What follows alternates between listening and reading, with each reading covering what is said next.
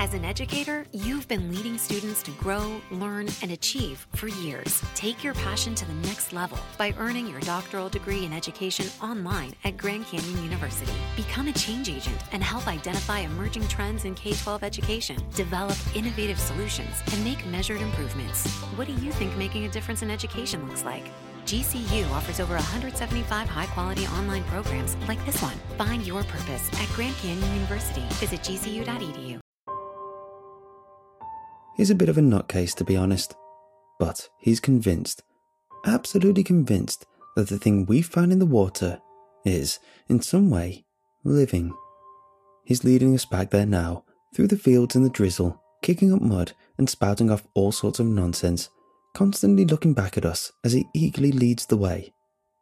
The animatronic in question is a green, half crocodile, half dragon-looking leviathan, mostly submerged in a pond in the middle of nowhere, not too far from England's border with Wales.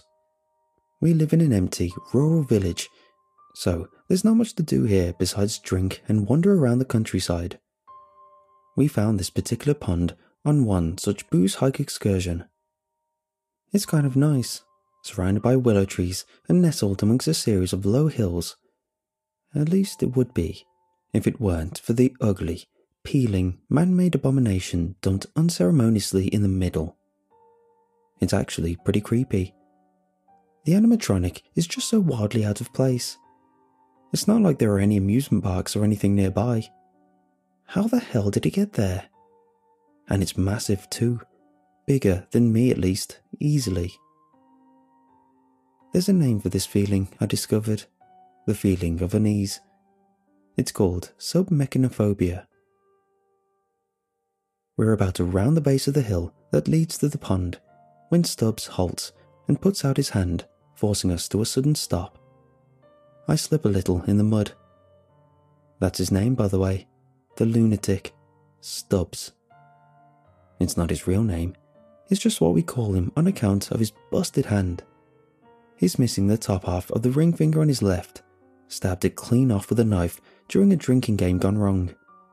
As I said, he's a lunatic.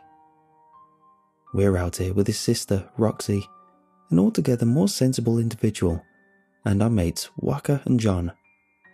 Waka was so named because of his surname, Wakefield, and John was so named because of his forename, John. You have to touch the rocks, Stubbs urged us, brushing his messy, wet fringe from his forehead. What doesn't work otherwise? Roxy asked him, sighing. She's cute. I'd ask her out if A, I had some balls, and B, I wasn't terrified of how Stubbs would react. Don't get me wrong, I love the guy, but I'd probably find him in my room in the middle of the night or under my bed or something. Trust me, he says, placing his hand on the rock for a moment before watching us to ensure we do the same. It's a normal-looking rock, slightly mossy, damp, pretty big, I guess. There's a chunk of what could be copper or bronze maybe, stuck in the side of it. This is moronic, Stubbs, I tell him, but the guy crosses his arms and looks back at me silently. I grumble and relent, and we all lean down slightly so we can wipe our hands against the rock surface before he allows us to continue. Do you reckon this is a prank of some kind? Waka murmurs to me as we amble through the mud and the damp grass towards the pond. I don't know, mate. I've never seen him like this, I reply. No, Waka says back. No, me neither. We push through the bushes and the pond once again reveals itself to us. I've only been here like twice before, but I know that Stubbs has been here a whole bunch of times. He's obsessed with the thing. The animatronic, I mean. Not that there's anything particularly animated about it anymore. The only movement in the water comes from the little concentric circles dashed and splashed here and there by the encroaching drizzle. The actual machine lays, as I always presume, dead and still. A shiver of discomfort ripples through me as I come to a stop by the bank of the pond. It's just so hideous. It doesn't belong. Fiberglass amber eyes stare back at me from the head of mossy, decaying grey-green... plastic? I don't know what these things are made of. The head and body of the monster rises about a meter up from the water's surface, and a part of its body is visible just below, but it disappears quickly into the murk, and there's no way of knowing the machine's true size, or how deep down the pond even goes. I hate that thing, says Roxy, chewing her tongue as she comes to a stop. It's awful, everything about it. I don't know, says John, running a hand over his lower jaw. He's a relatively big lad, got a bit of muscle on him. It looks kind of lonely to me. Lonely? I reply, loudly, turning to him. It's not lonely. It's not anything. It's an old abandoned bit of machinery. I glance over to Stubbs. Go on then, mate. It's raining. Get this over with. Stubbs claps his hands together and rubs them, grinning. He pulls off his backpack and starts rifling through it, then pulls out a cluster of small rocks and dumps them into the mud. Whacker murmurs, You've been carrying a load of rocks around in your bag? But Stubbs does not reply. He picks up a handful from the pile and stands, turning to face the pond. He steps a little further into the reeds and throws the first rock, hard, over the water to the animatronic. He misses and breaks the surface of the pond with a splash. What are you doing, Eddie? Roxy murmurs. That's Stubbs' real name, by the way. Not that it matters. Stubbs refuses once again to reply, instead throwing a second. This one hits and bounces off the creature's head with an unsettling clank before tumbling into the water. Stubbs, I begin. This isn't... He cuts me off with a shush, holding up a hand and cocking his head to listen. We do the same. Nothing. Nothing but for the soft drizzle against the pond. He picks up another rock and throws again, a little harder, and it hits a smaller spot on the monster's head. And this time, it starts to hiss. Its weathered plastic jaws remain fixed in a snarl, teeth bared, and whilst it doesn't move, of course, it does begin to make an alien rattling sound. It sets me on edge. A chill runs through me. I hate it. Stubbs turns to us proudly, holding out his hands in an I told you so kind of motion. We exchange looks. Is that it? Asks Whacker. That noise? That doesn't prove it's alive, Stubbs. No, that's not it, you ginger dick. Stubbs replies, laughing.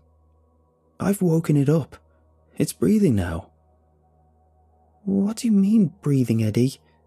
Roxy sighs. Can you get to the point already? I actually had stuff I wanted to do this evening.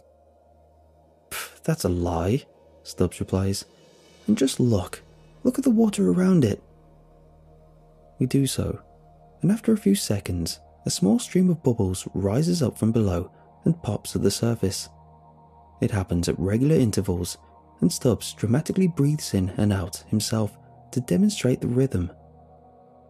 All right, John says, cracking his knuckles. That's pretty cool. I like that. It's creepy as hell, says Roxy. I don't like it at all. It looks kind of dangerous, to be honest, Whacker muses. Shouldn't we call someone and tell them about this? Who? Asks Stubbs. He looks a little disappointed at the lack of enthusiasm in the group's response. Whacker shrugs. I don't know. Maybe like the local council or... Ooh, the local council. The local council? Stubbs mimics, waving his hands around. Screw the council. This is the discovery of the century. How is it making bubbles? How is it making noise? It's clearly not connected to anything. It's just been dumped here in the bloody pond. How is it still alive? I wish you wouldn't refer to it as alive, Stubbs, I say. Rox is right. It's creepy as hell. Stubbs smirks. You're just a chicken, Ollie. You're both chickens. Chickens. He starts clucking and walking around in a circle, bobbing his head. Get lost, I reply. I always allow myself to get wound up too easily. It's a flaw, I know. It needs work. He clucks louder. Well, if you're so brave, Stubbs, why don't you go in there and take a closer look? I reply, gesturing to the pond. Solve the mystery yourself. Stubbs stops. You know, he says. It's funny you should say that. He grins again and crouches down to his bag, pulling out a pair of goggles and what looked like a waterproof torch. The group groans in collective dismay, and we voice our protest to what we know will be his imminent suggestion. No, I say. Come on, Stubbs, I wasn't serious. Don't actually go in there, mate. It's probably dangerous, you idiot, Roxy says, walking over to him, reaching for his arm, but he shrugs her off. You guys may be too scared to seek the truth, but I'm a pioneer, he declares, fastening the goggles around his head and clicking on the torch. The backpack falls over, and I get a good look inside. There's a rope, a camera, carabiners. What the hell does he have planned here exactly? Stubbs! We shout at him, exasperated. But he pushes away before we can stop him. He has dived into the pond. He turns on his back and holds out his hands, kicking his legs and laughing. Idiot. I'm gonna see how deep down it goes, he calls, ignoring our protests, then turns and swims a little closer to the animatronic. The terrible, snarling, grey-green creature, half dragon, half crocodile, hissing in the water where it doesn't belong in a grim and rain-clouded sky. Eddie! Roxy shouts at him. She's angry. Come back! Don't get too close to it! But he ignores her, swimming right up to its side and hitting it with his fists. It makes a dull, clanging sort of sound. Wakey, wakey, monster! He shouts up at it, treading water. Time to see what you're made of. And the animatronic responds with a groan. A groan that sends us all into a sudden and petrified silence, and an emotion that shatters completely any understanding I may have had about the abomination before me. It moves. I swear it moves. Its jaw distends, and a waterlogged, faded, crackling roar is forced from within its unknown machinery. It turns joltingly, and bubbles rise up from around it thick and fast, and Stubbs panics. Oh crap, he shouts, spluttering suddenly on the pond water, choking as he tries to swim back. But he's too late. Something metal beside him breaches the water for a quick second, too quick for me to see what it is, but it is large, and with a scream, Stubbs is suddenly dragged below the surface. We're shouting now, screaming at him. Bubbles rise up from all around as the rain starts to fall heavier, and the fiberglass leviathan dips, sinking down with him into the dark murk of the pond. And there's nothing we can do but watch. Oh God, Roxy screams, her hands in her hair as the animatronic sinks beneath the murky water. Eddie? Eddie? And I'm just stood there, staring, dumbfounded, still kind of processing the scene before me. The impossible animatronic monster, reawakened. How? How was that possible? And Stubbs is being dragged deeper and deeper into the pond with every passing second right now. The top of the crocodile dragon's grey-green head sinks below the surface, and I realise that this is one of those defining key moments. This is a moment I will look back on thousands of times over the course of my life. How many times exactly will I bitterly visit this precise moment of my past, watching powerlessly through the one-way glass of my memories?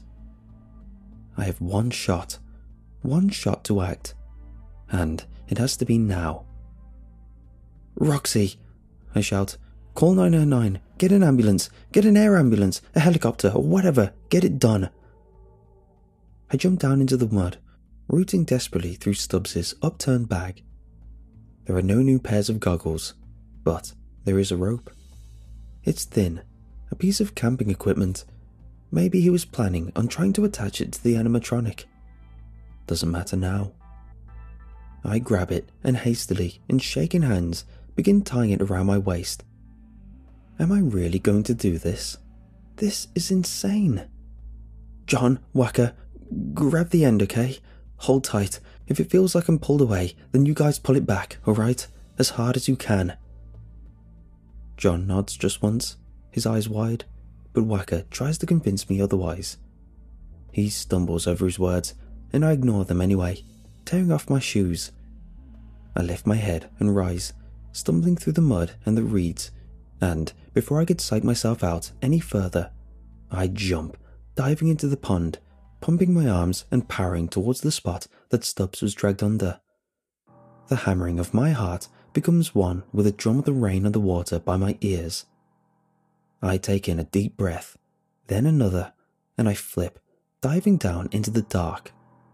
The calls of my friends and the sounds of the rain become instantly muffled as I push my arms and kick my legs to propel myself down under the water.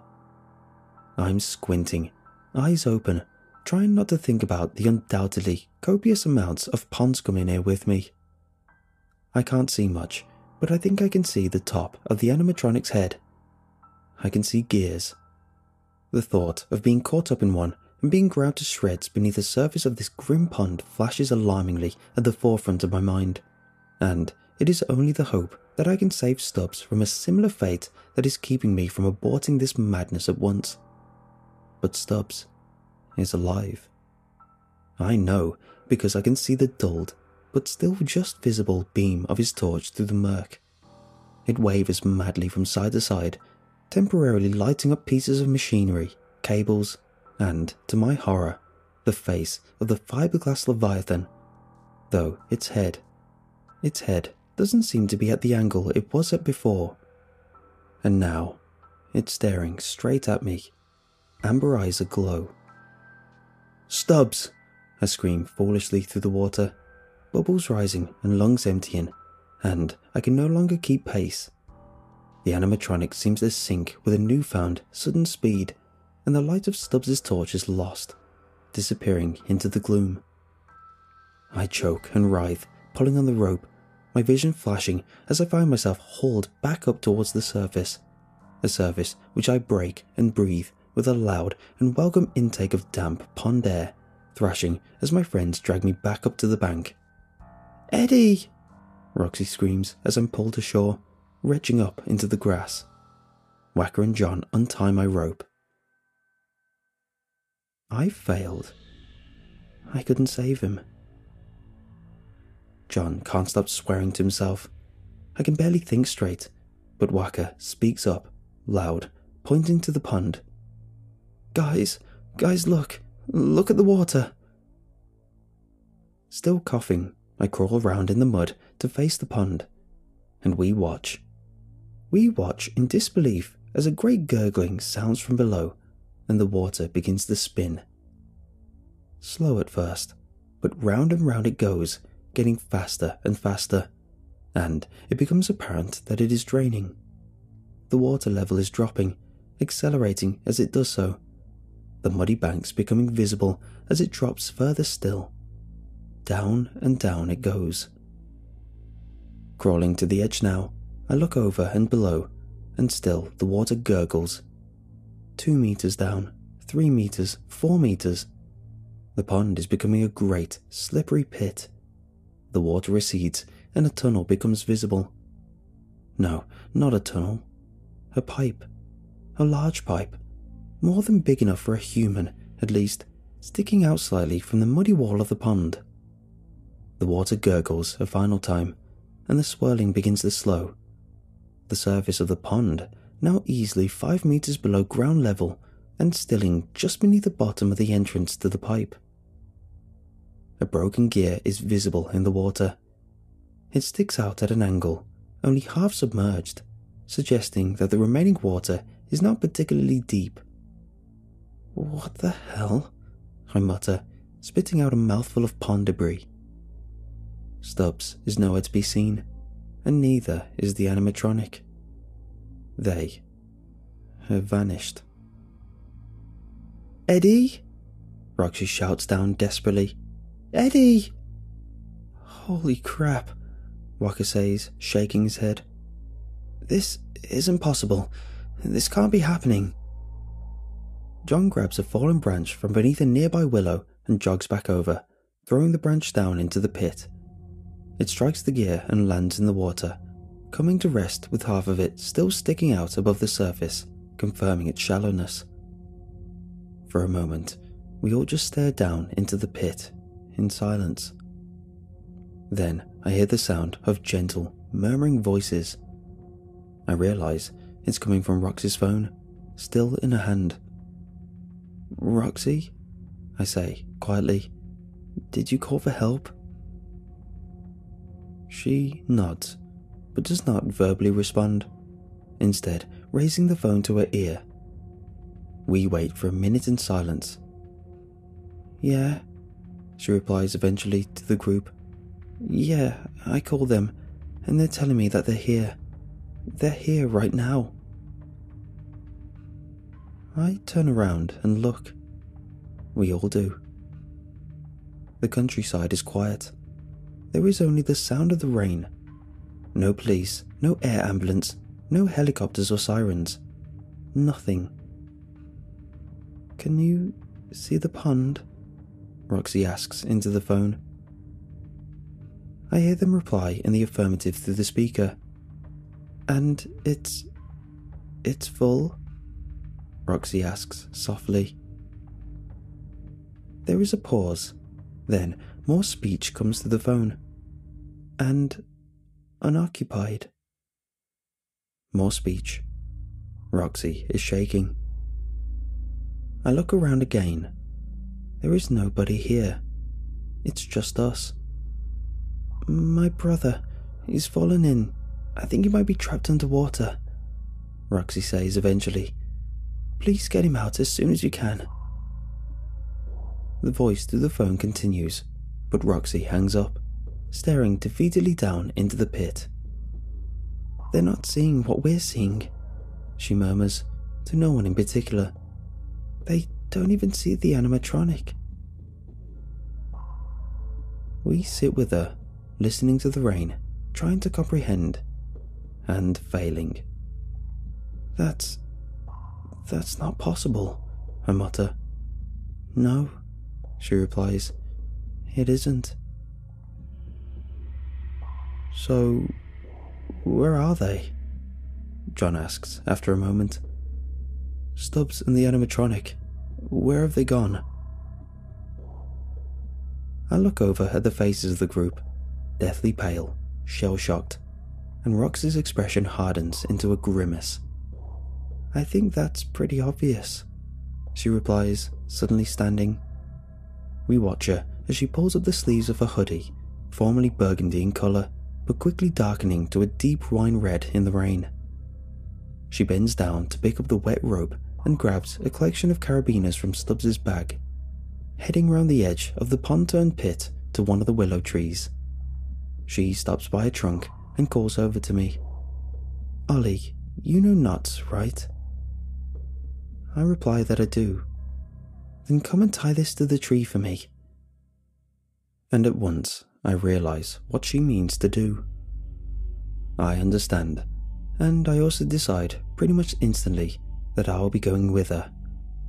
Stubbs may have packed himself this little bag and brought along his goggles, but I'm the one who told him to go for a swim. Maybe this could have been avoided. I rise and wipe down my jeans, heading round to help her tie the rope to the tree as she clumsily fastens a loop through her belt. Thank you, by the way, she whispers to me. I turn to look at her. For trying, I mean, she says awkwardly. She gives me a sad, scared sort of smile, and I return it. Guys? I hear Walker call out from his position at the edge of the pond, fear in his voice. Don't tell me you're going to do what I think you're going to do. What choice do we have, mate? I replied to him as I tie up the rope, glancing beneath and behind to the ominous pipe down below. We need to try. This is crazy, Walker shouts. I'm not going down there. Am I the only sane person here? John, you're not thinking of climbing down into this pit, are you? John grinds his teeth a little and shrugs. Our friend's in trouble. Stuff's not making sense, and seems we're the only ones who can help. It's a no-brainer to me, fella. Waka runs a hand through his wet red hair. Guys, at least let's stop to think about this. Waka, Roxy interrupts, staring at him. We can argue about the supernatural semantics nonsense till the sun sets, but I just saw, with my own eyes, my brother get dragged down into this pond. The pond is now empty, and a lone tunnel into the dark is the only plausible explanation for where he's gone. I'm going after him. Come if you want, or go home. Waka shakes his head, swearing, but he relents. I'm coming, he mutters. Obviously I'm going to come too. He looks around with a dim hope, a last search for any sign of a helicopter or a rescue team or someone of authority to maybe tell him what to do. But there is no one but us. And so he gets in line, awaiting his turn before nervously clambering onto the rope, half walking, half sliding down the slope of the wet pit, slipping, swearing, splashing into the water at his base alongside the rest of us. I kick up against something hard but loose, and I reach down under the water to pick it up. Stubbs' torch. I smack it a few times and it sputters back to life, and I lift my hand, shining the beam down into the tunnel. We turn as one to look inside. Damp, dark, cold. We cannot see the end. The light catches on something small near the tunnel's entrance. I grunt and with help from John hoist myself up into it, taking a few echoing steps and reaching down for the item, picking it up for a closer look. It's a frog, an imitation one, made from some kind of silicon. The paintwork is chipped and faded. Parts have peeled back to reveal metal and webs of elastic rubber netting beneath. The frog's mouth is open, and its device that looks like it was built to squirt passers-by is visible just inside. A spring-loaded lever of some kind is connected to the underside of the little frog, and one would guess that it once popped up from out of a fountain or a water feature. But the lever is beyond rusted now, long broken. And there's something else here too. A torn, ripped piece of thin card. It looks like a ticket stub of some sort. I pluck it from the silence mechanisms of the broken frog and show it to the others. Roxy takes it for a closer look and turns deathly white. Come on, she whispers, pocketing it as she clambers up into the tunnel and pushes onwards into the dark. Let's do this.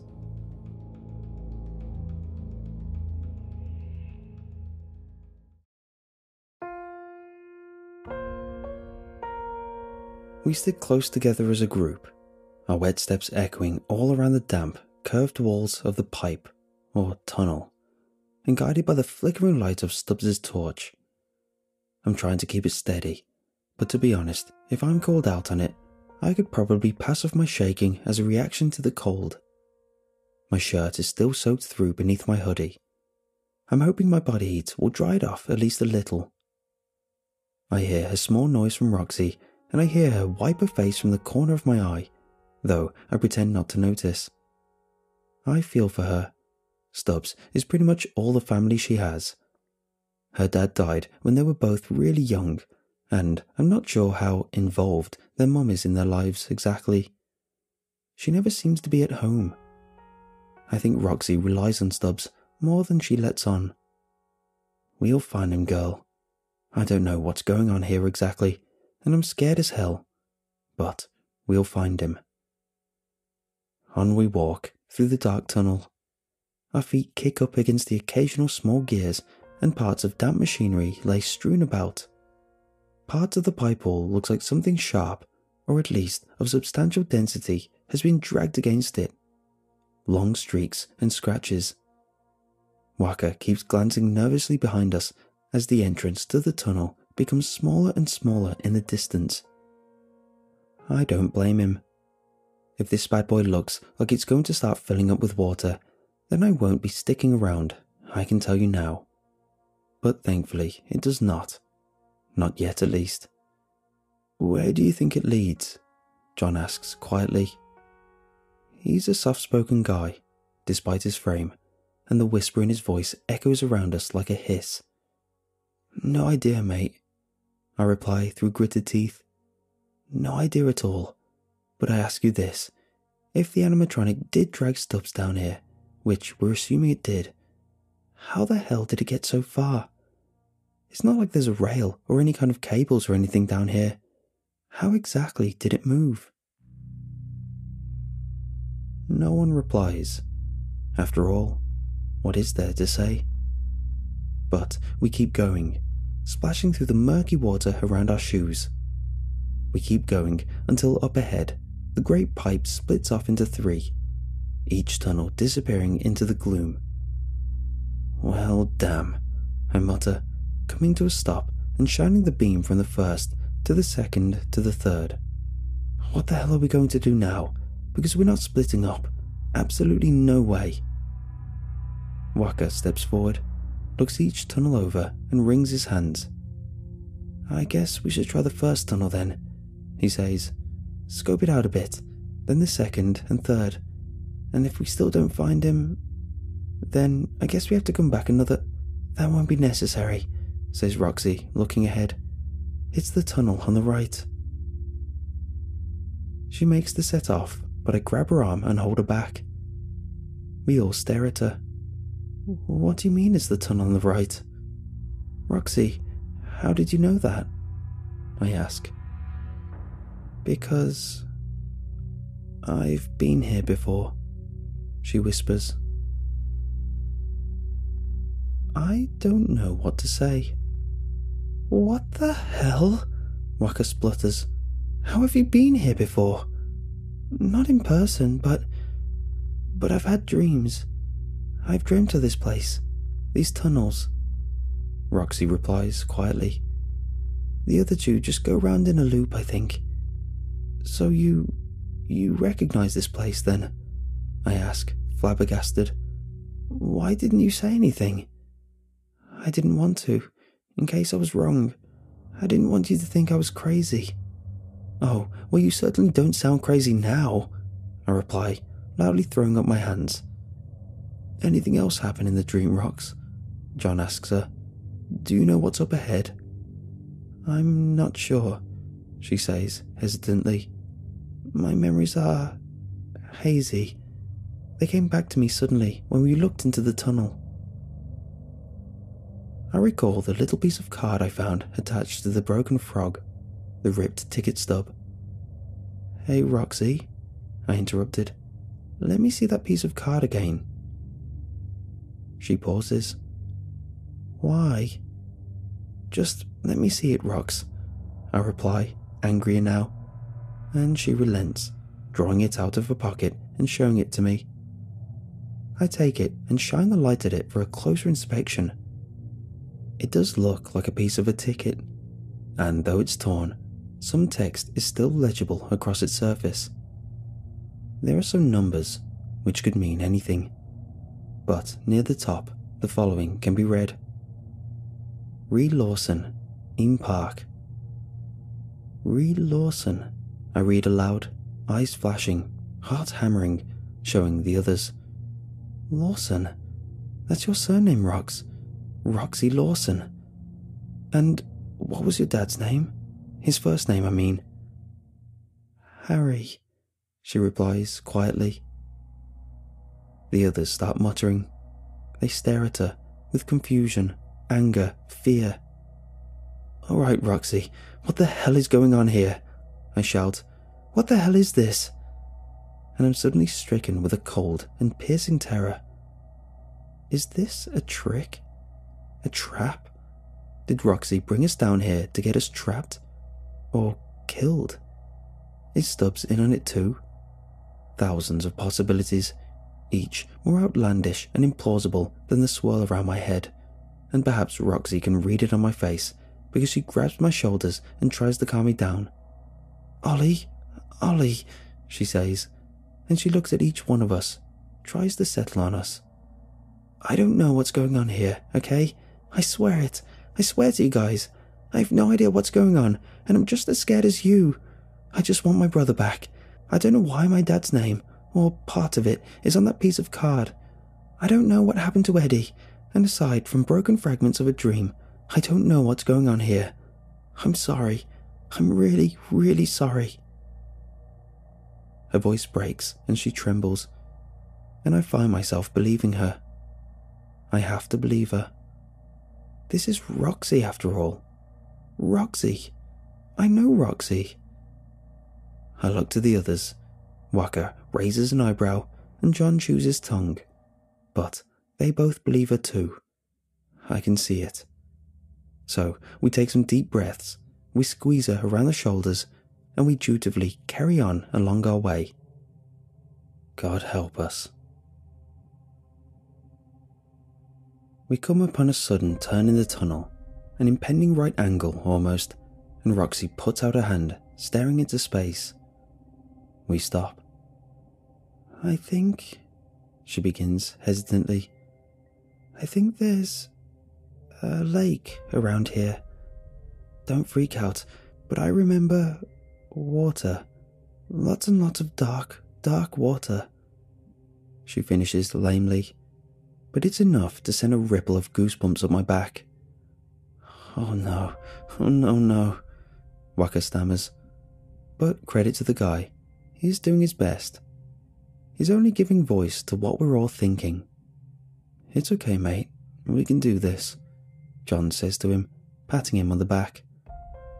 Swallowing, and as the one with the torch, I step forward and we round the corner together. And sure enough, the pipe ends. We stand on its edge. It opens into a cavern. The ceiling is made of dripping, wet rock, and it's not much higher than the pipe, but it is wider. Much, much wider. There is what looks like graffiti scrawled on the rock walls, but it's too small and too far away to make out what it says. The torch was not designed to be used on surfaces so far away, and below us is a rotting wooden platform, gently drifting, floating on the surface of a black, reflective underground lake. Christ, I mutter, scanning my eyes across it. The water is creepy, no doubt about it, but it's the gently rising bursts of bubbles that give me cause for real fear. Coming up to the surface in little clusters with the same rhythm that Stubbs had demonstrated by the pond, like breathing, in and out. And there is not just one group of bubbles down here. There are dozens and dozens, scattered all around the surface of the lake. I raise the torch. It's hard to tell, but if I squint, I think I can just about see the other side, a grey and rocky bank. John nudges a gear over the edge of the pipe's rim with his foot. It bounces off the side of the wooden platform and hits the black water with a thunk, quickly sinking, disappearing down into the depths. You don't have to come with me, guys, Roxy says softly. I wouldn't blame you. I sure as hell don't want to do this, but he's my brother. I have to, and I know that he's still alive. I can't explain it, but I can feel it, and this is the way. She shifts and clenches her fingers. It has to be, she whispers. I look to the others, and they're frightened. It's obvious. But it's also obvious that we're all on the same page. We're in this together. And we're not turning back. Stubbs needs our help, and if Roxy thinks he's on the other side of this lake, then who the hell are we to say otherwise? So, one by one, we clamber unsteadily down onto the wooden platform. It's big enough for both of us, plenty of surface area, but I'm more concerned about whether it's going to hold our weight. John gets on first and then shifts himself around, using himself to keep the thing roughly balanced as we step aboard, deciding that sitting down cross-legged is probably the best system. Roxy, the last aboard, settles itself into place, and then, with a sudden, loud crack that shatters the tension, John pulls up one of the splintery wooden boards, and we all start in alarm. "What the hell, John?" Roxy stammers, a hand on her chest, and we stare at him incredulously. He shrugs.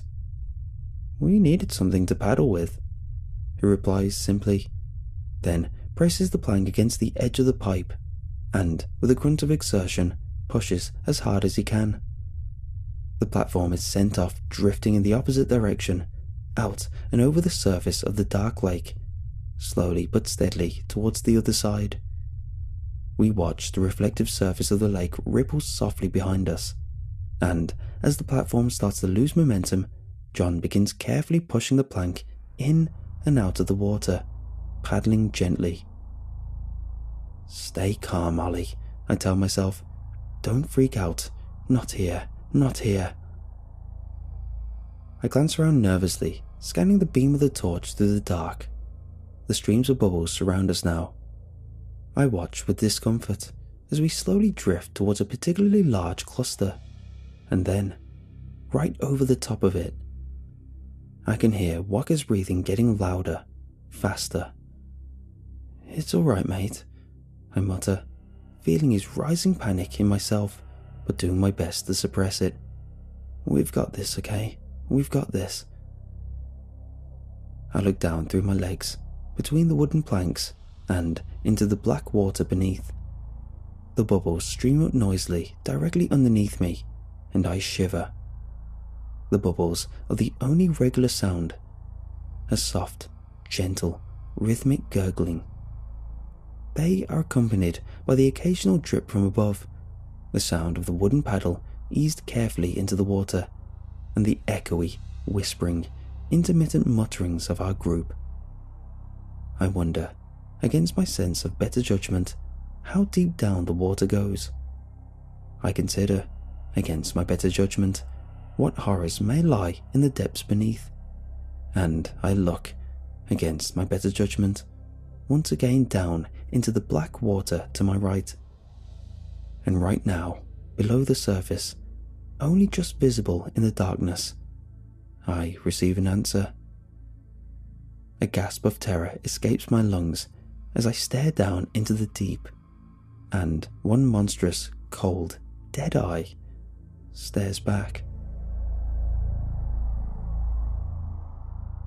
Introducing TD Ameritrade's newest trading platform, Thinkorswim Web. It has all the essential tools and trade strategies in a streamlined interface. No download necessary. Thinkorswim Web. Trading streamlined. Visit tdameritrade.com/thinkorswimweb to get started.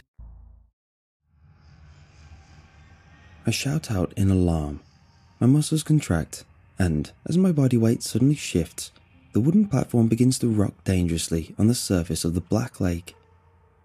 I look down into the water, and the enormous eye stares back from beneath. John slips, and in an attempt to rebalance himself, he slams the hand with the plank in it down into the water. There is a clank and a thud as it connects with something below the surface. A groan follows, and the cave suddenly comes alive with the sound of hydraulics. The bubbles begin to stream up faster and thicker all around. Grinding, thrumming, underwater gears and machinery becomes audible, and the owner of the great eye jolts up awkwardly, rising up from the depths. "Ollie!" Roxy cries out. "What have you done?" "Me?" I shout back. "Ask John!" The eye belongs to an enormous, peeling, silicon shark. It clanks above the surface, and a distorted, electronic noise, a noise which might once have been a roar, echoes from within it. Its teeth, faded yet sharp, are fixed in a permanent layer, and steam is pumped from its nostrils before it starts to sink back below the water. It's monstrous. Just eerie enough to send an eerie ripple of terrible, deep discomfort down to my core, yet real enough that one could imagine it opening its jaws, lunging out to take a sudden bite off the platform.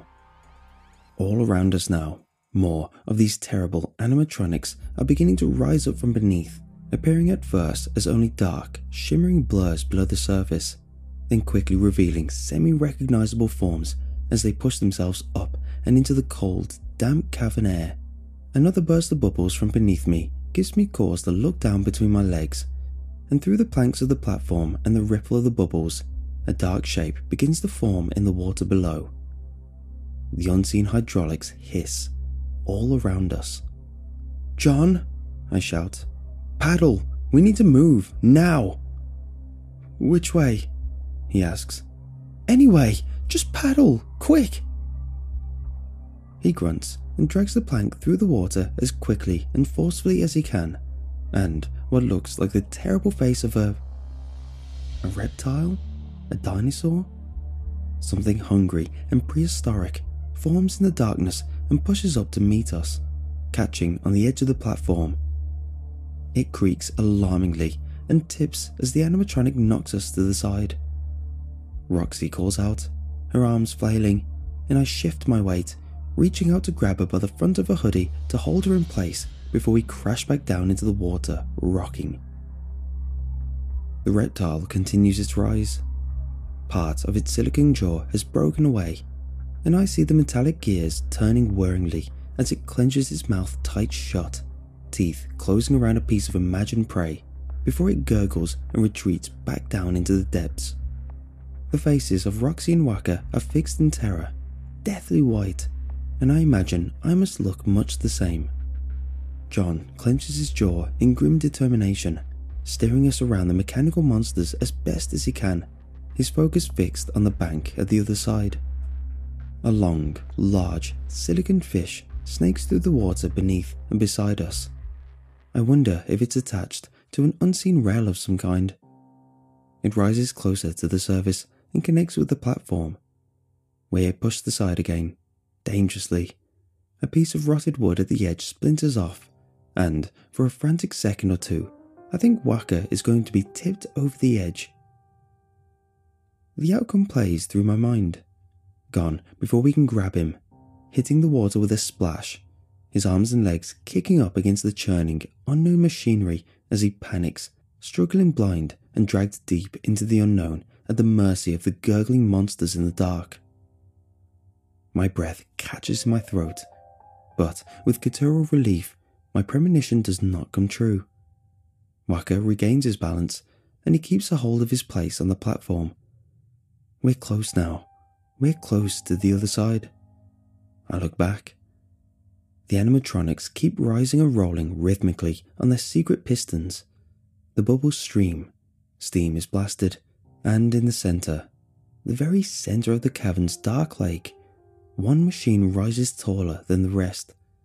Slowly, up it goes, only gaining in height. A plastic silicon, half man, half sea monster.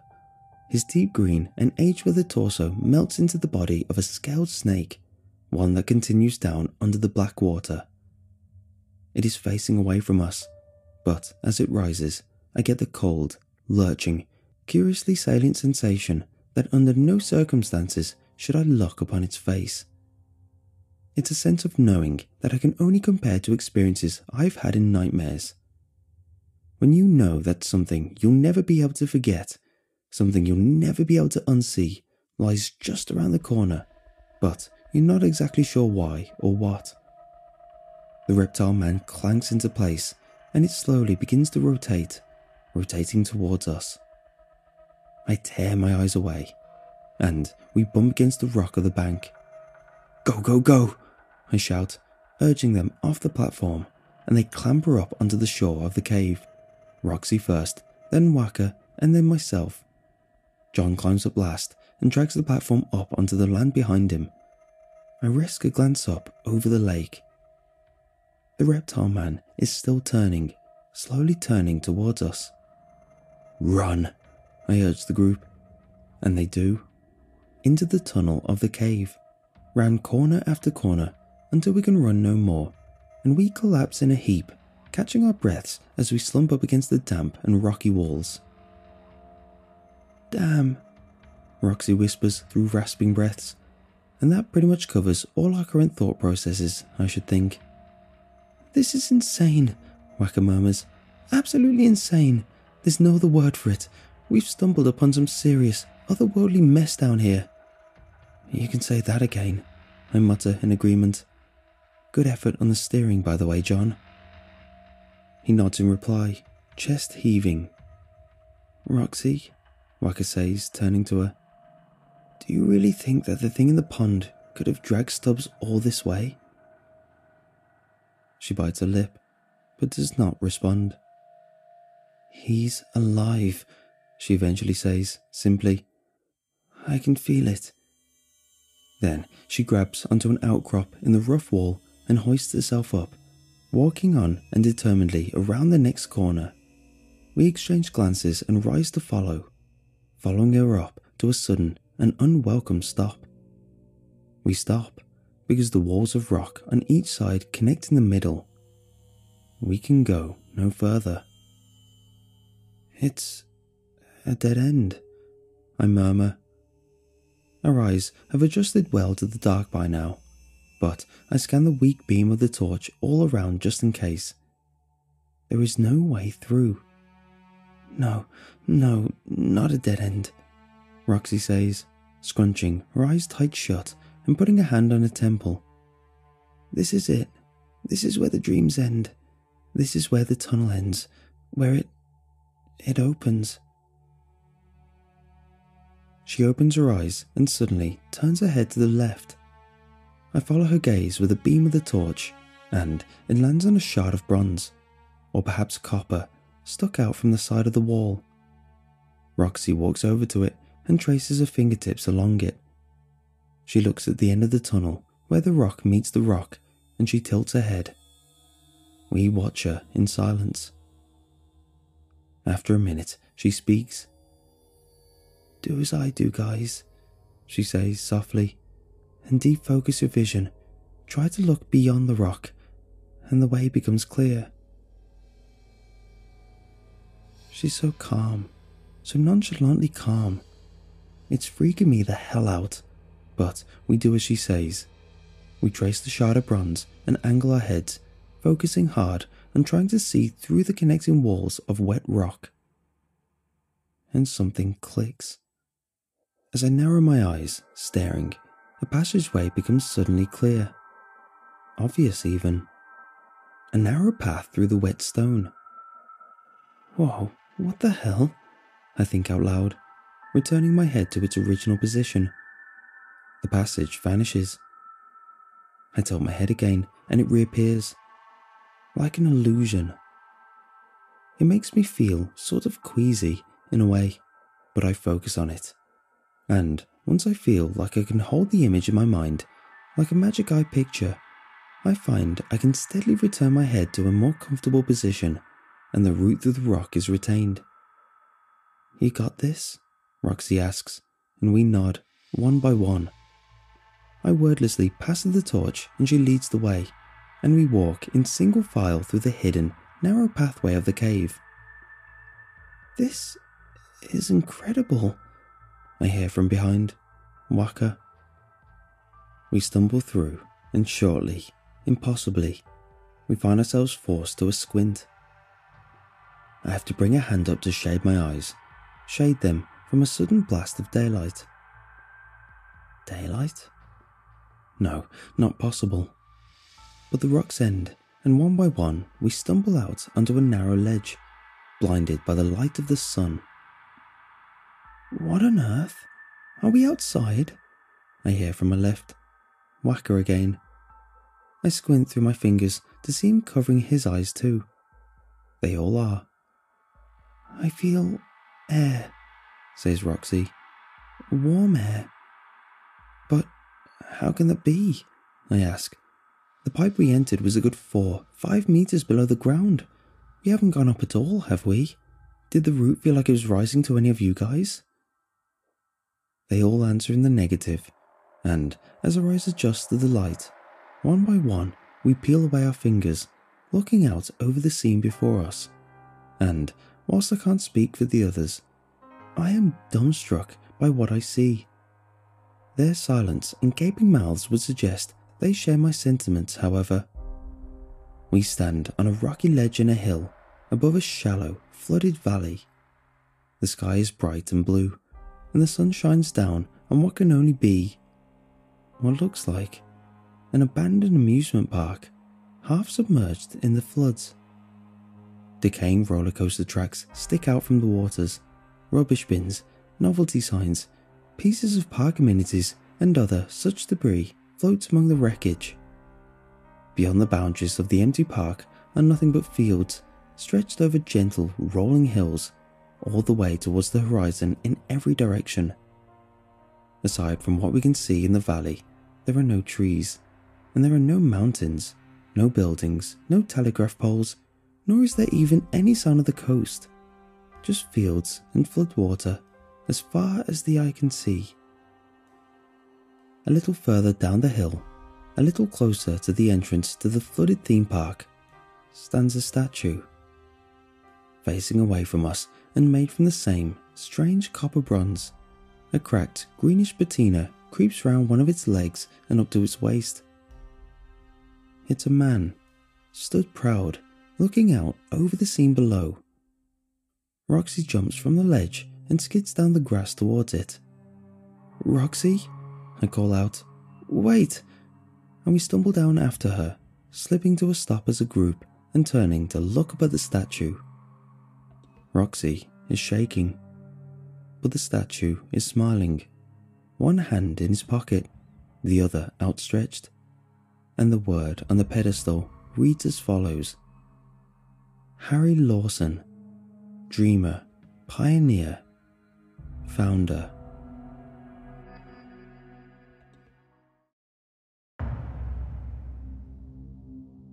I look back up to the statue's face. He twinkles in the curious light of the sun. Harry Lawson. This statue, this man. It's Roxy and Stubbs' father. He stands tall, straight-backed, though from the front the patina looks much worse. The green rot has crept up to the lapels of his bronze suit. A sizable chunk is missing from one of his legs, and shattered shards and pieces of the statue litter the pedestal beneath amongst chunks of rock. Traitor has been scrawled across his torso in white paint, long faded. Roxy, I begin, but she interrupts. I don't know, she says in a wavering voice. I promise you, I really, genuinely don't know. I don't really have any memories of him, but I've seen pictures, and I do know that this is definitely him.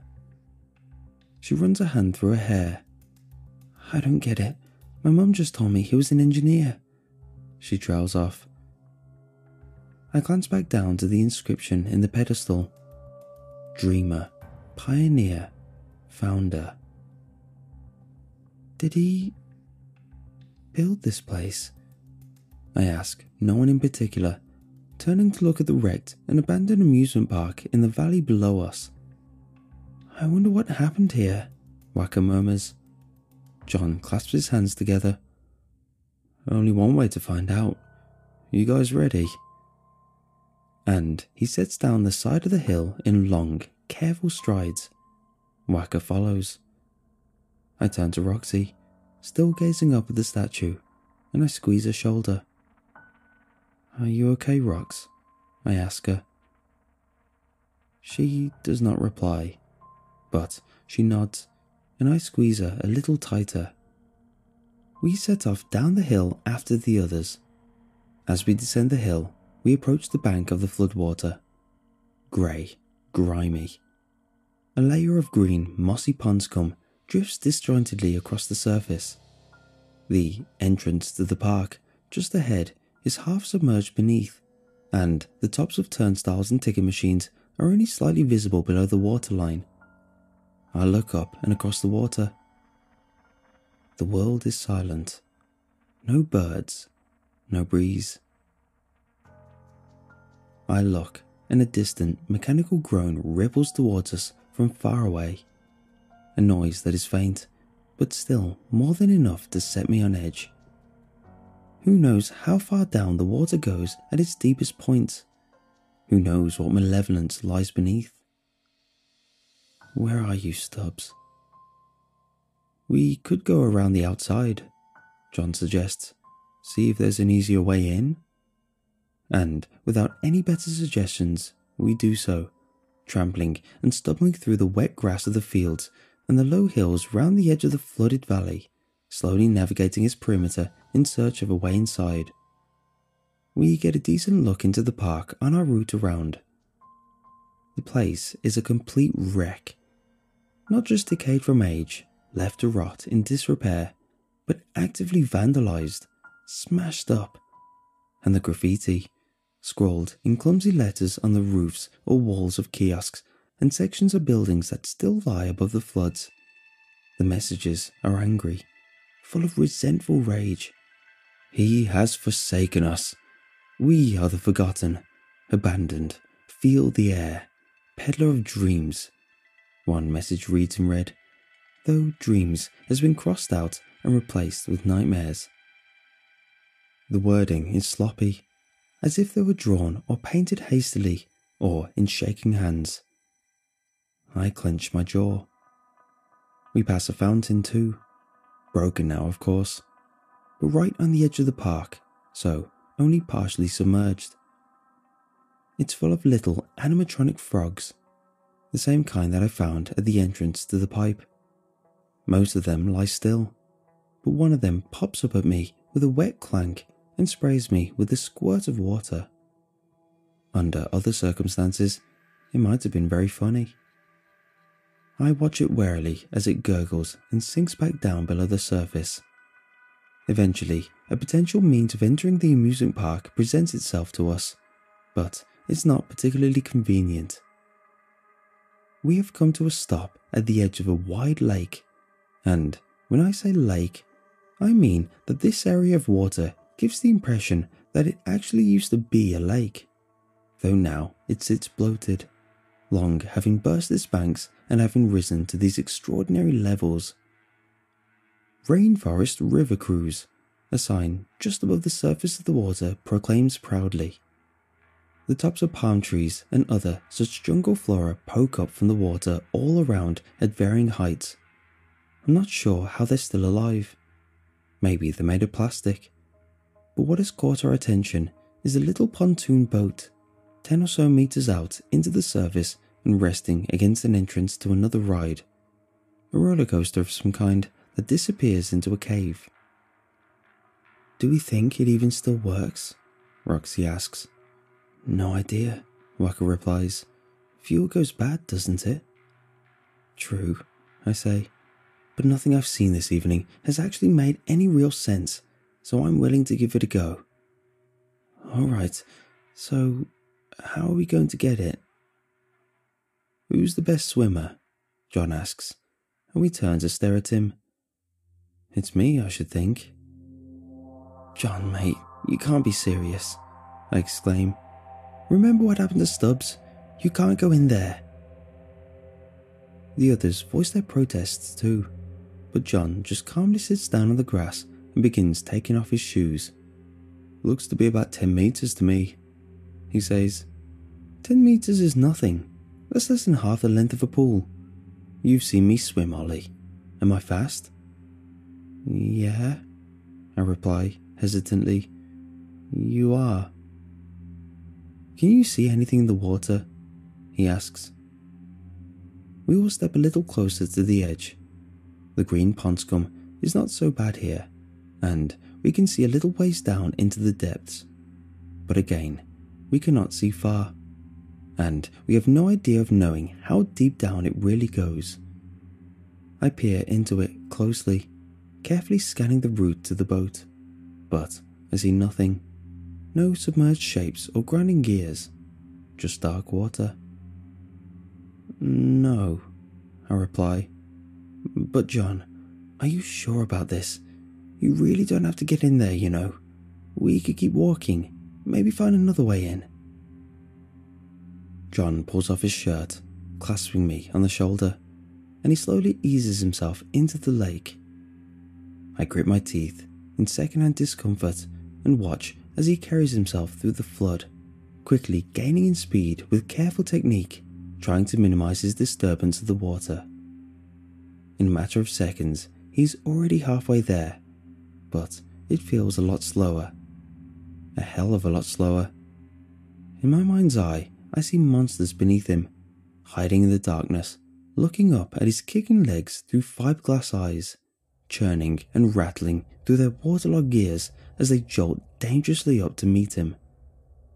I scan my eyes across the water, looking for a fin, for an opening jaw, for the spines of some silicon reptilian beast.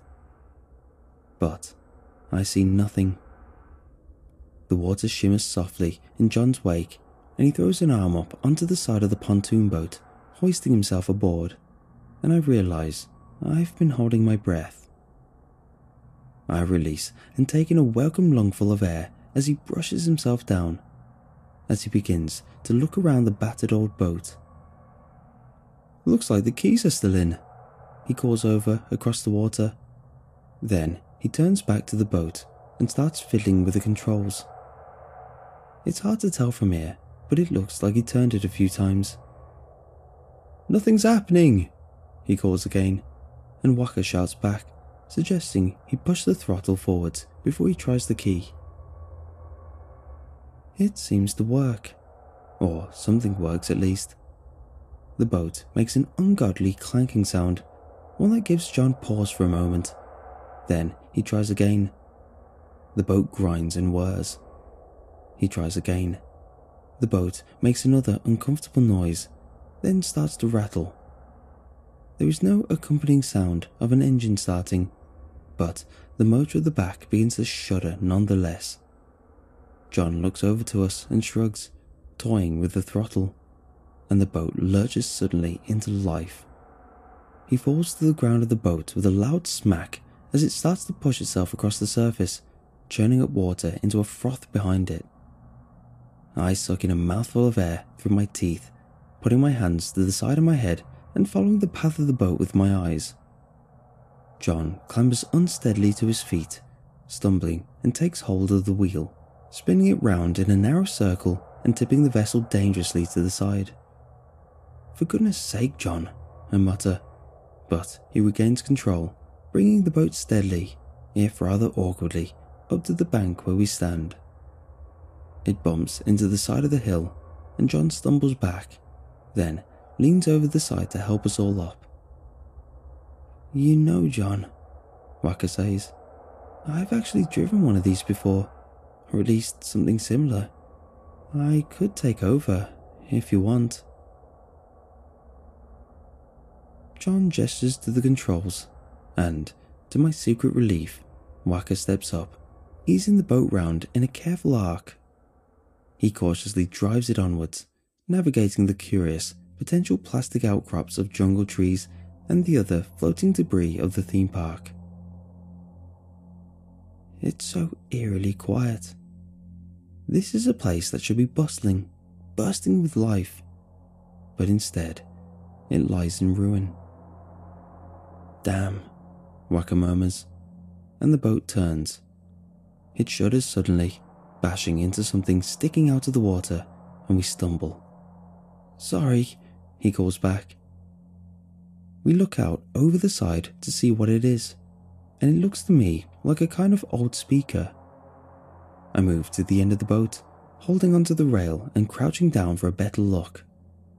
The speaker seems heavily damaged, and, despite being undoubtedly waterlogged to the extreme, it crackles unsettling into life. It warbles out a message, distorted but plenty loud in the relative quiet. "Challenging times lie ahead, comrades. Ksh. But we are the dream makers of Dreamworld. Remain at your posts and do your duty. Dreamworld salutes you." I swallow with a dry throat and watch the battered speaker drift lazily past. Something beyond it in the near distance catches my eye. The water seems to be shifting. It's being displaced, as if something massive is pushing up from beneath. "Guys," I began anxiously, my heart starting to pound in my chest, and a colossal shape breaches the surface, the largest so far. All the little hairs on my neck and forearm stand on end as what looks like a gigantic, decaying whale rises from beneath the water. It's enormous. There's no telling how many levers and gears work on hidden tracks below to keep it operational. Water blasts from its snout, and its jaws crank slowly open, failing to move in time with the groan that echoes from inside it. I don't know what colour it might have been originally, but it now wears a coat of chipped and dank yellowing grey. Yellow-grey, except for its eyes. Only one is visible from my position on that pontoon boat, but it has somehow retained a brilliant shade of watery white. It's larger than the eye of an actual whale, I'm sure of it, and a tiny pitch-black pupil in its centre gives the whale an impression of lunacy, of fierce, contagious madness. "Oh my God," Roxy shouts. I turn to her, but she isn't looking at the whale. She is looking at something else. Waka, who like me has been watching in horror the rise of the decaying behemoth, jerks his head back around and swears, spinning the wheel and grabbing the throttle in panicked, simultaneous movements. And from my position, crouched at the end of the boat by the rail, I stumble and slip. There isn't even time for me to cry out. I fall off the edge and crash down into the water. I hit the surface hard and head first, and for a brief moment I am almost completely submerged. I can hear the motor of the pontoon boat churning and disappearing away, leaving me behind, and I open my eyes. Through the murk, I can see the pale shapes of my arms and hands flailing. I see my legs kicking, and below me is darkness. Curious shapes drift in the deep far below, and the largest suddenly rotates, as if turning on its side, and a stream of bubbles rise up towards me. The last thing I see, deep down below in the depths, is a long, hungry row of grisly, rotted teeth, and then I am lost to the blindness of my panic.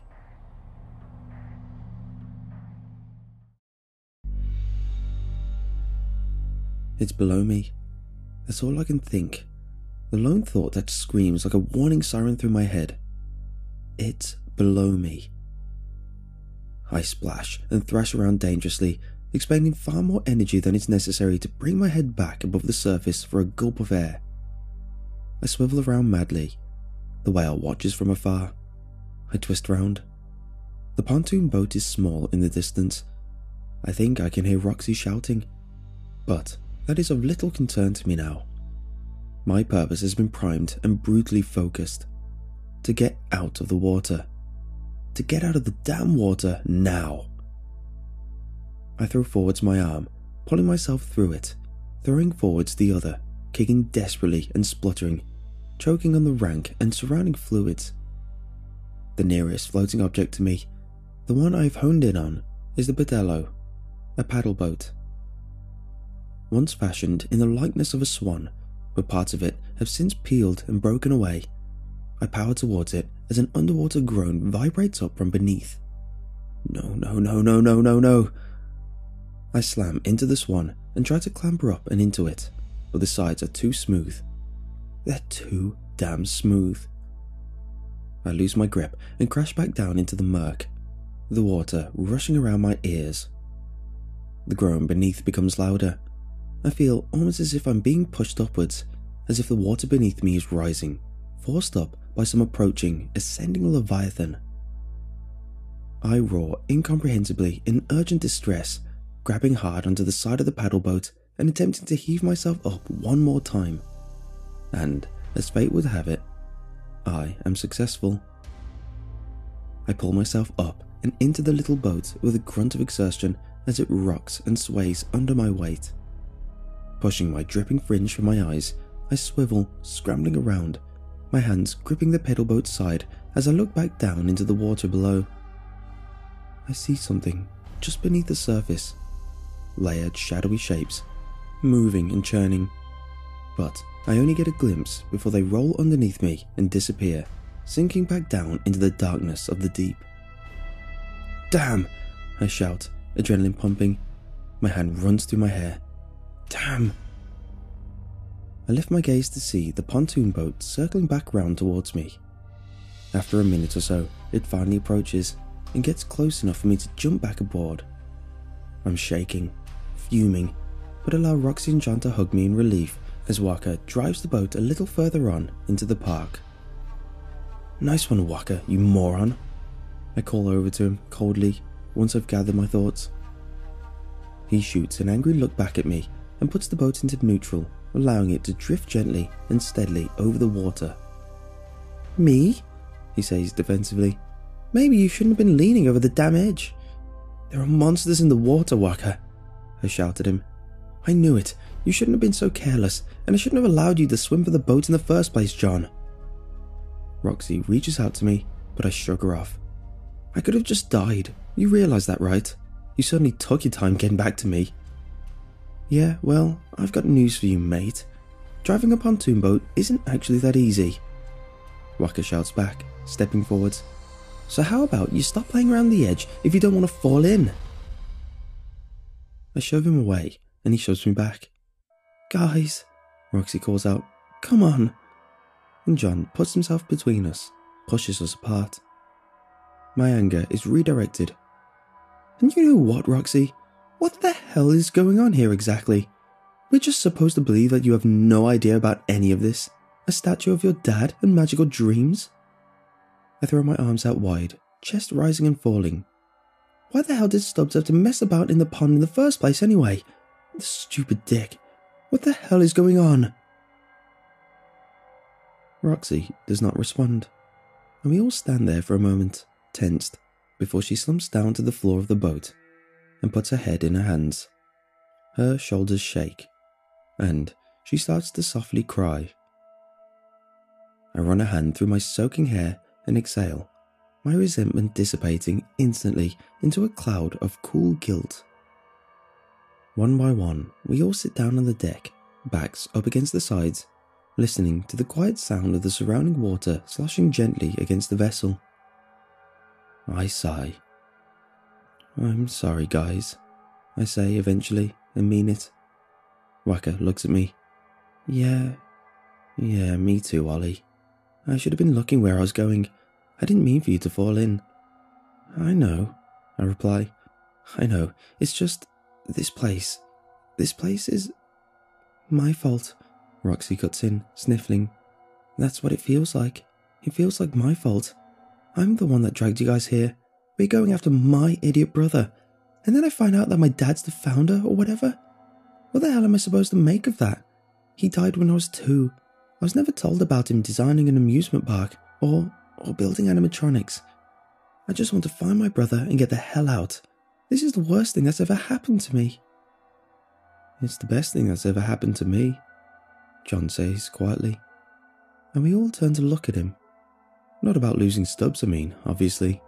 But this whole adventure, it's the most exciting thing that's ever happened in my life. We've been given a clear purpose, a noble mission. Save Stubbs. He smiles sadly. Save Stubbs. We remain quiet, and he continues. "I used to daydream about there being a war, you know, a massive one, 3rd World War maybe. I still do actually. For real. About being drafted, about being given an objective, good versus bad. Something I can actually do with my life, a cause to fight for." He sighs and rubs his forehead. "I'm just so tired, you know. Tired of feeling empty." The water laps softly at the sides of the boat. "I'll help you find a cause, John," I say to him after a moment of reflection. "When we get out of here, I'll help you find something to fight for."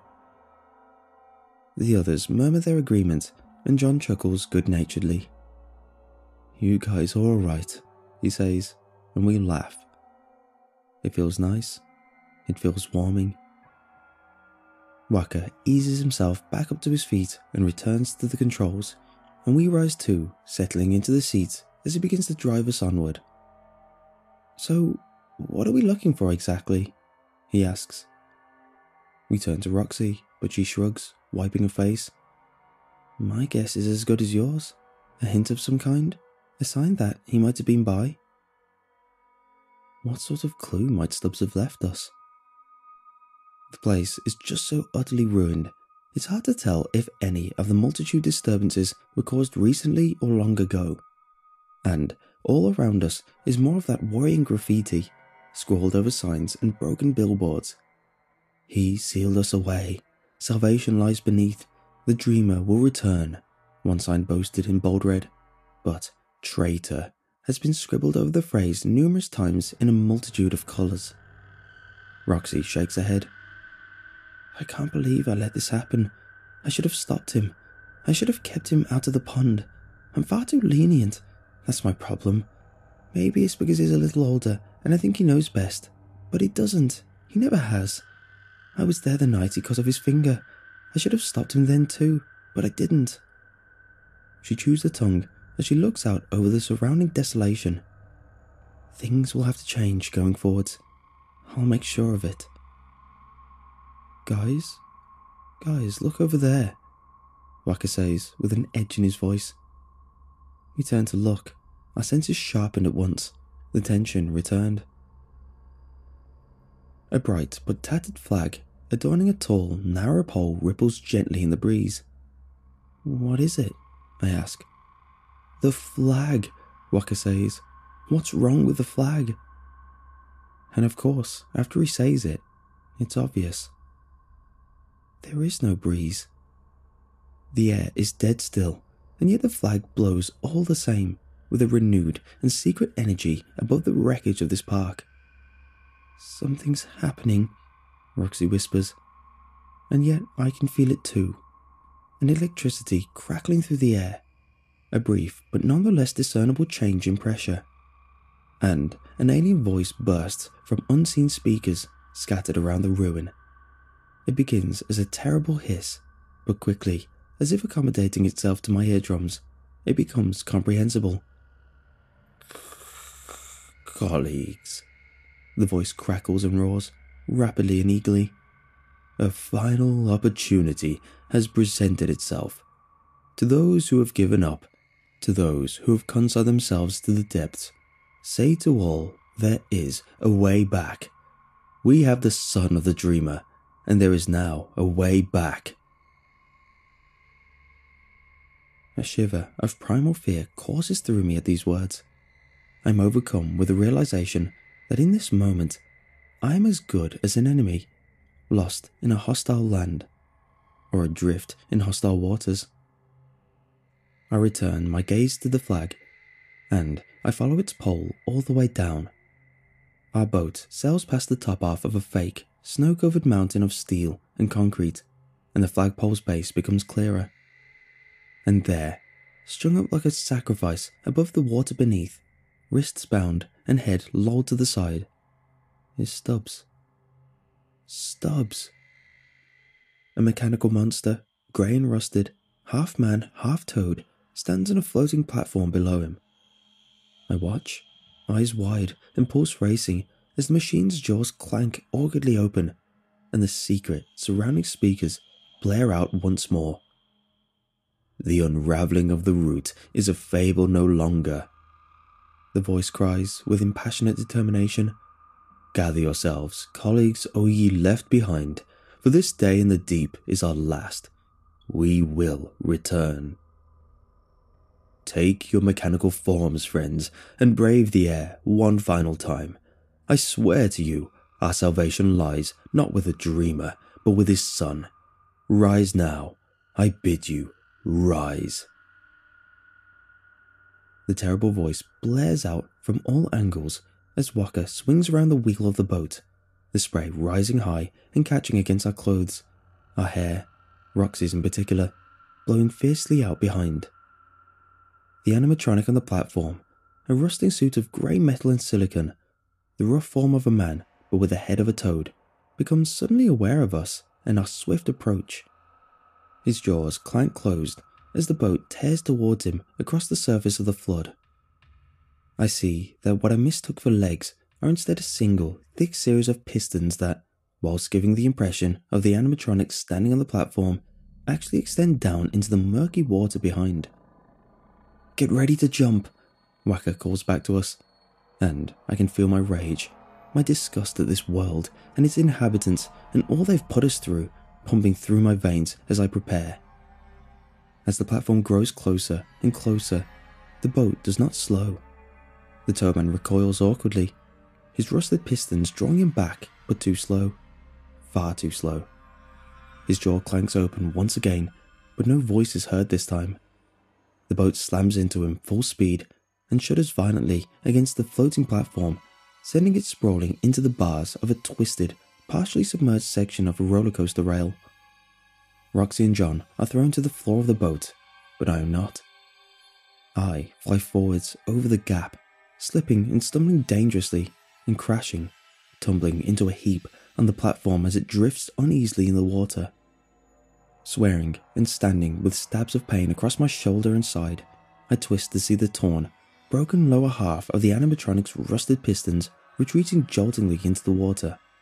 The Toadman himself, now disconnected from his legs, is crushed between the stilled, spluttering boat and the rails of the coaster.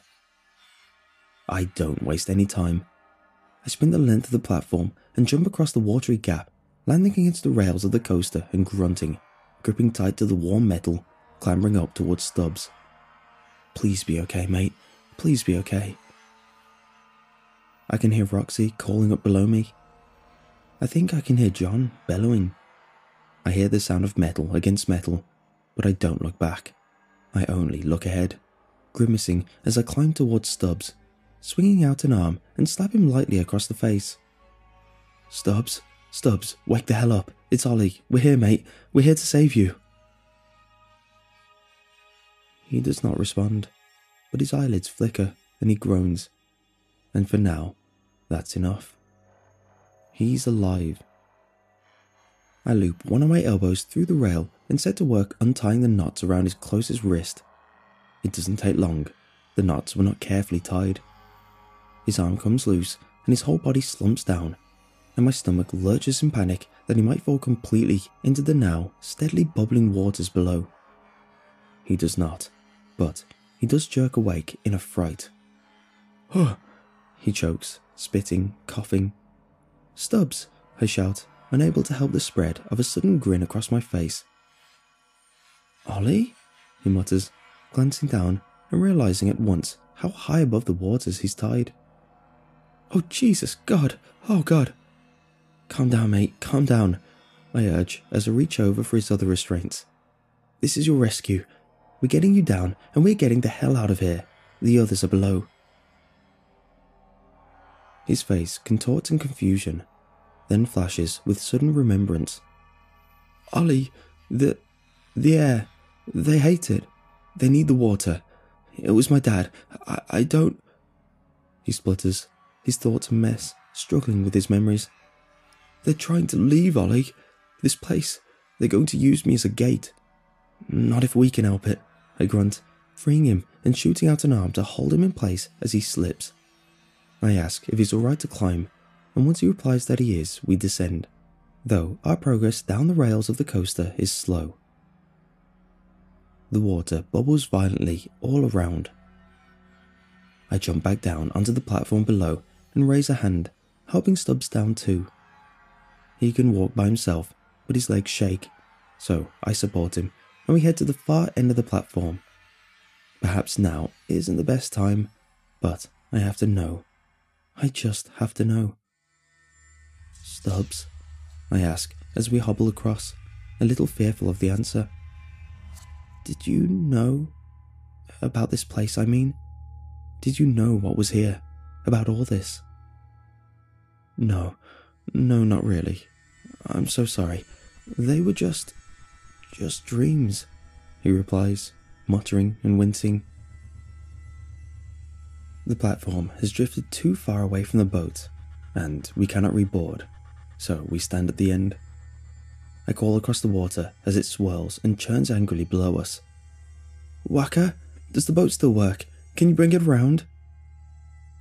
Waka does not hear me. He is, like John, attacking with force the broken body of the animatronic Toadman.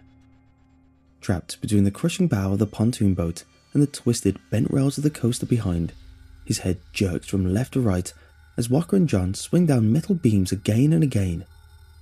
Roxy hears me though, and her eyes go wide as she looks over, her hands rising to her mouth. "Eddie?" she calls over. "Oh, Eddie, you idiot." Stubbs does not respond, but he grins weakly at her. Roxy gets Waka's attention, and the group calls out in relief, scrambling back into the boat.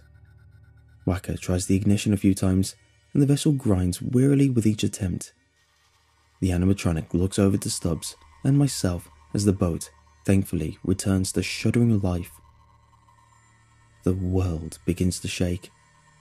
Creaking metal and shimmering, shifting water. Shapes move about in the darkness below. The jaw of the Toadman cranks open, and his voice fills again the hidden speakers all around.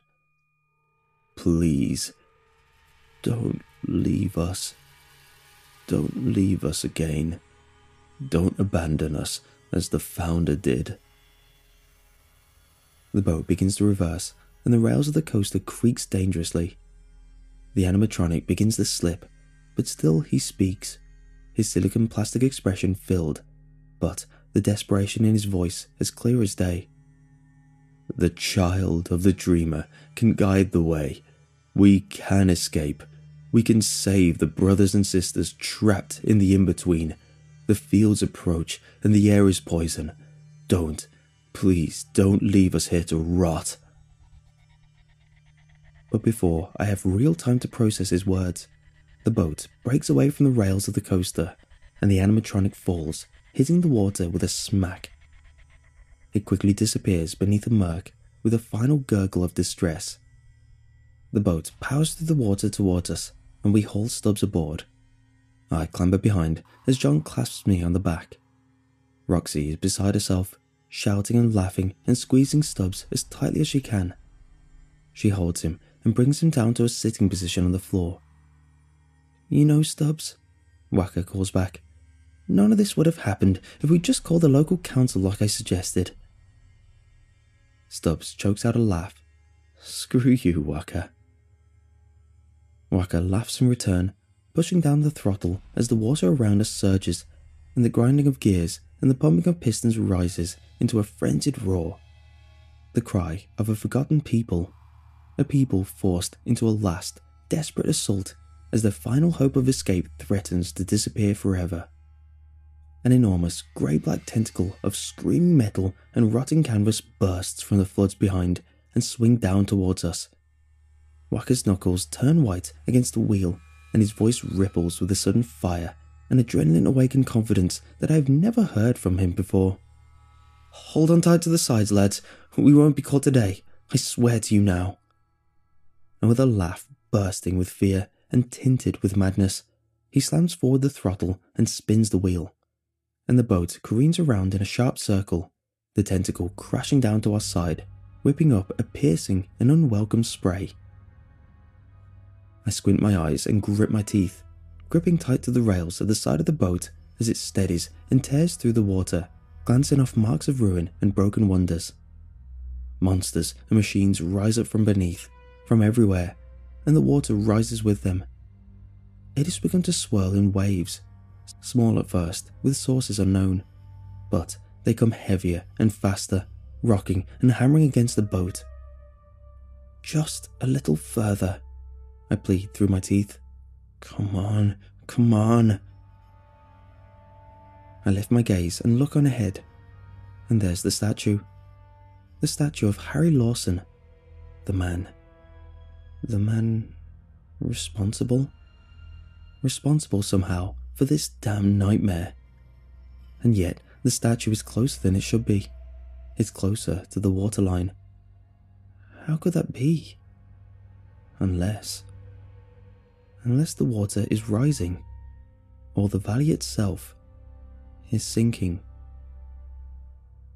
Waka brings the boat round in an arc as unknown mechanisms below push and grind against it furiously.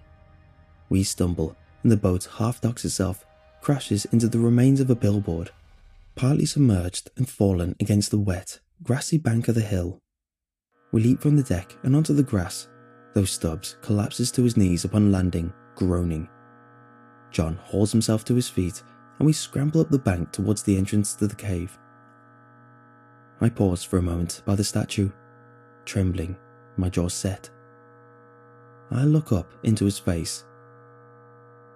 There are so many secrets here. We've only just scratched the surface. I know it. What did you build here exactly, Harry? Who did you leave behind? Ollie, John hollers down at me. Time to go, mate. I nod, racing up the hill to the crack in the rock, casting one last look behind me. The water crashes angrily against the side of the hill, as if it's reaching out for us, calling for us. Something massive connects with the boat, and the vessel appears to fold in on itself, the metal screeching and crunching as it crumbles and disappears, dragged down onto the water. All manner of strange, amalgamated forms rise up now, clawing and wailing and jolting upwards with the rising tide. But there is only one that meets my eye. The crocodile dragon, the animatronic from the pond, grey-green and covered in moss. Amber, fiberglass eyes glowing with desperate fury, boring into mine as the churning water froths and sloshes around its base. The creature's jaw clanks open, but I don't stick around to hear what, if anything, it has to say. Instead, I turn, and I run. Back through the narrow passage in the cave, back through the tunnels of rock. The walls shake, the water rises, it swirls just below our knees. Roxy raises the torch. Back on board the wooden platform we climb, and though it is drifted with the rising water, we can no longer see the edge of the rocky bank.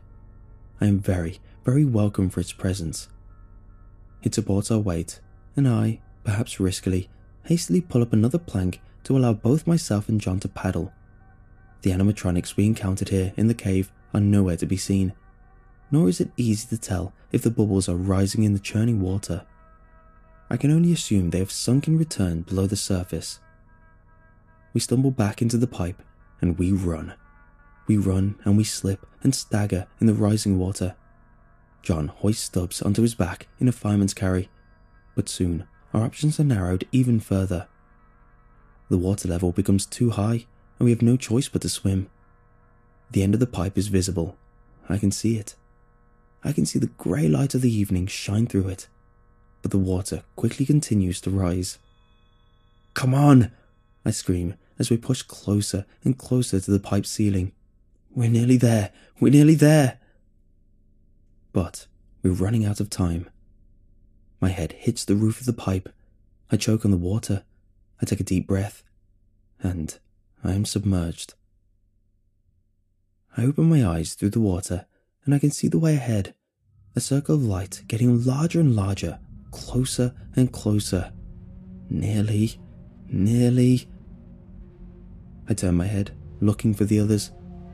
I can see shapes swimming desperately beside me. But how many? Is that everyone? I force my arms and legs through the water as fast as I can. My lungs burn with heated breath, aching for escape, contracting, screaming for renewal. And I've left the pipe. I turn upwards and madly kick my legs. With the last of my energy, I claw my way towards the surface. The sounds of the rain against the pond grow louder, and shadows shake in the corner of my eyes. And I surface. I throw my head back and take in a deep, cold lungful of fresh country air, choking, spluttering, taking in another as I drag myself up to the shore and into the mud of the bank, wheezing, coughing, greedily swallowing mouthfuls of rejuvenating oxygen. But I am alone. Where are the others? Where are they? I can't go back there, physically. I just can't. I'll drown. I can barely move. So instead, I shiver and shake in the mud and the reeds, the rain spattering down all around me as the long, green leaves of the willow tree rustle softly in the breeze. "Guys," I try to shout, but it comes out as a croak. "Guys, please." And someone surfaces. Waka, wheezing, gasping for air. And then Roxy, and John, and then Stubbs. A sob of relief racks my body as they haul themselves out of the pond, collapsing around me in the mud. And for a moment, we do nothing but breathe, listening to the sounds of the rain, of our chests rising and falling, and sharing in the collective heat from our bodies. And once we feel like we're able, we rise one at a time, until, as a group, we silently take our leave, trekking back down the path in a weary daze. It isn't until we pass that bloody rock, the rock with a shard of bronze stuck in the side of it, the rock that Stubbs made us all touch on our way to the pond, when we hear a sudden voice from behind. "Oi!" it shouts, and we turn to see a police officer appeared from nowhere, staring at us in confusion. The firemen sprint past him in the distance. A helicopter hovers in the air far behind as a police van trundles awkwardly through the rough, wet terrain. He takes in our ghost white faces, our clenched jaws, and our soaked through, mud-stained clothes. "Did one of you kids call about their brother falling into the pond?"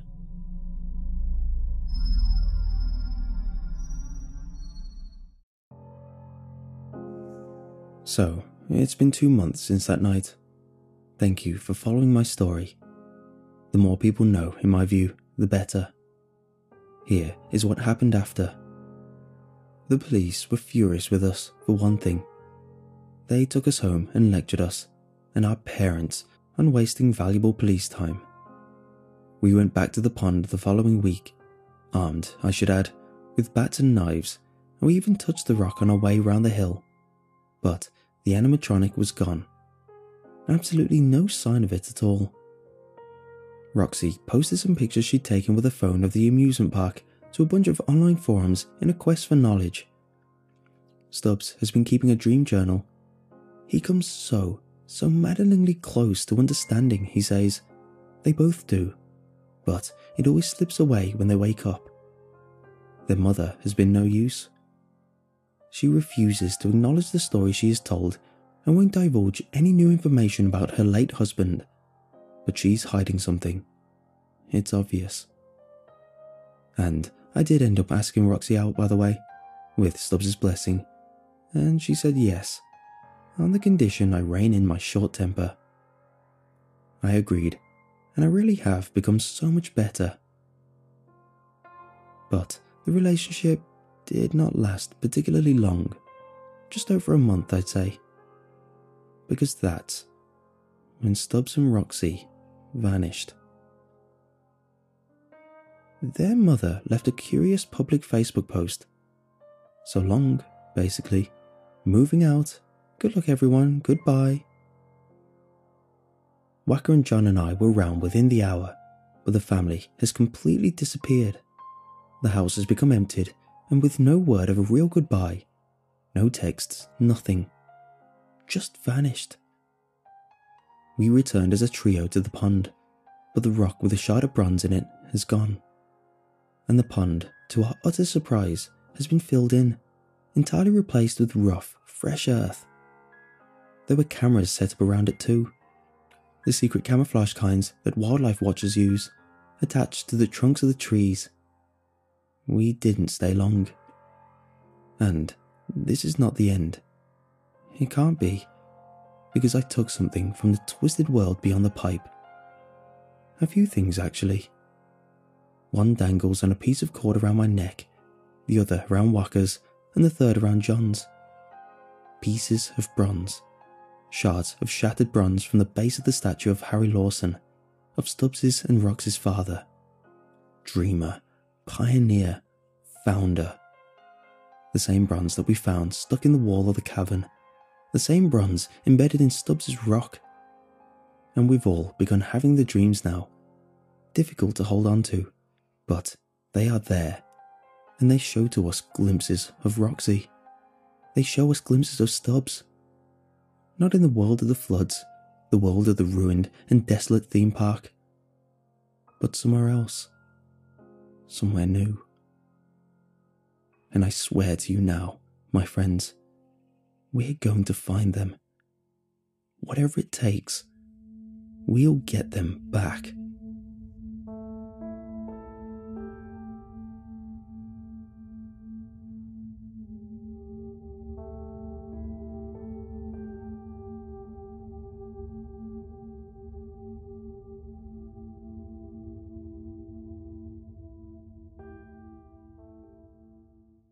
Pretzels. Look. What, Chips? Look. Who's the new guy? Fanta. I think he's looking at me. Pretzels, you got it twisted. He's looking at me. Stop being salty, Chips. We both got a chance. Shh, he's coming over. Ladies. Hi. And hello to you. Back at you, handsome. Fanta picked beef jerky? Girl, we're gonna be here a while.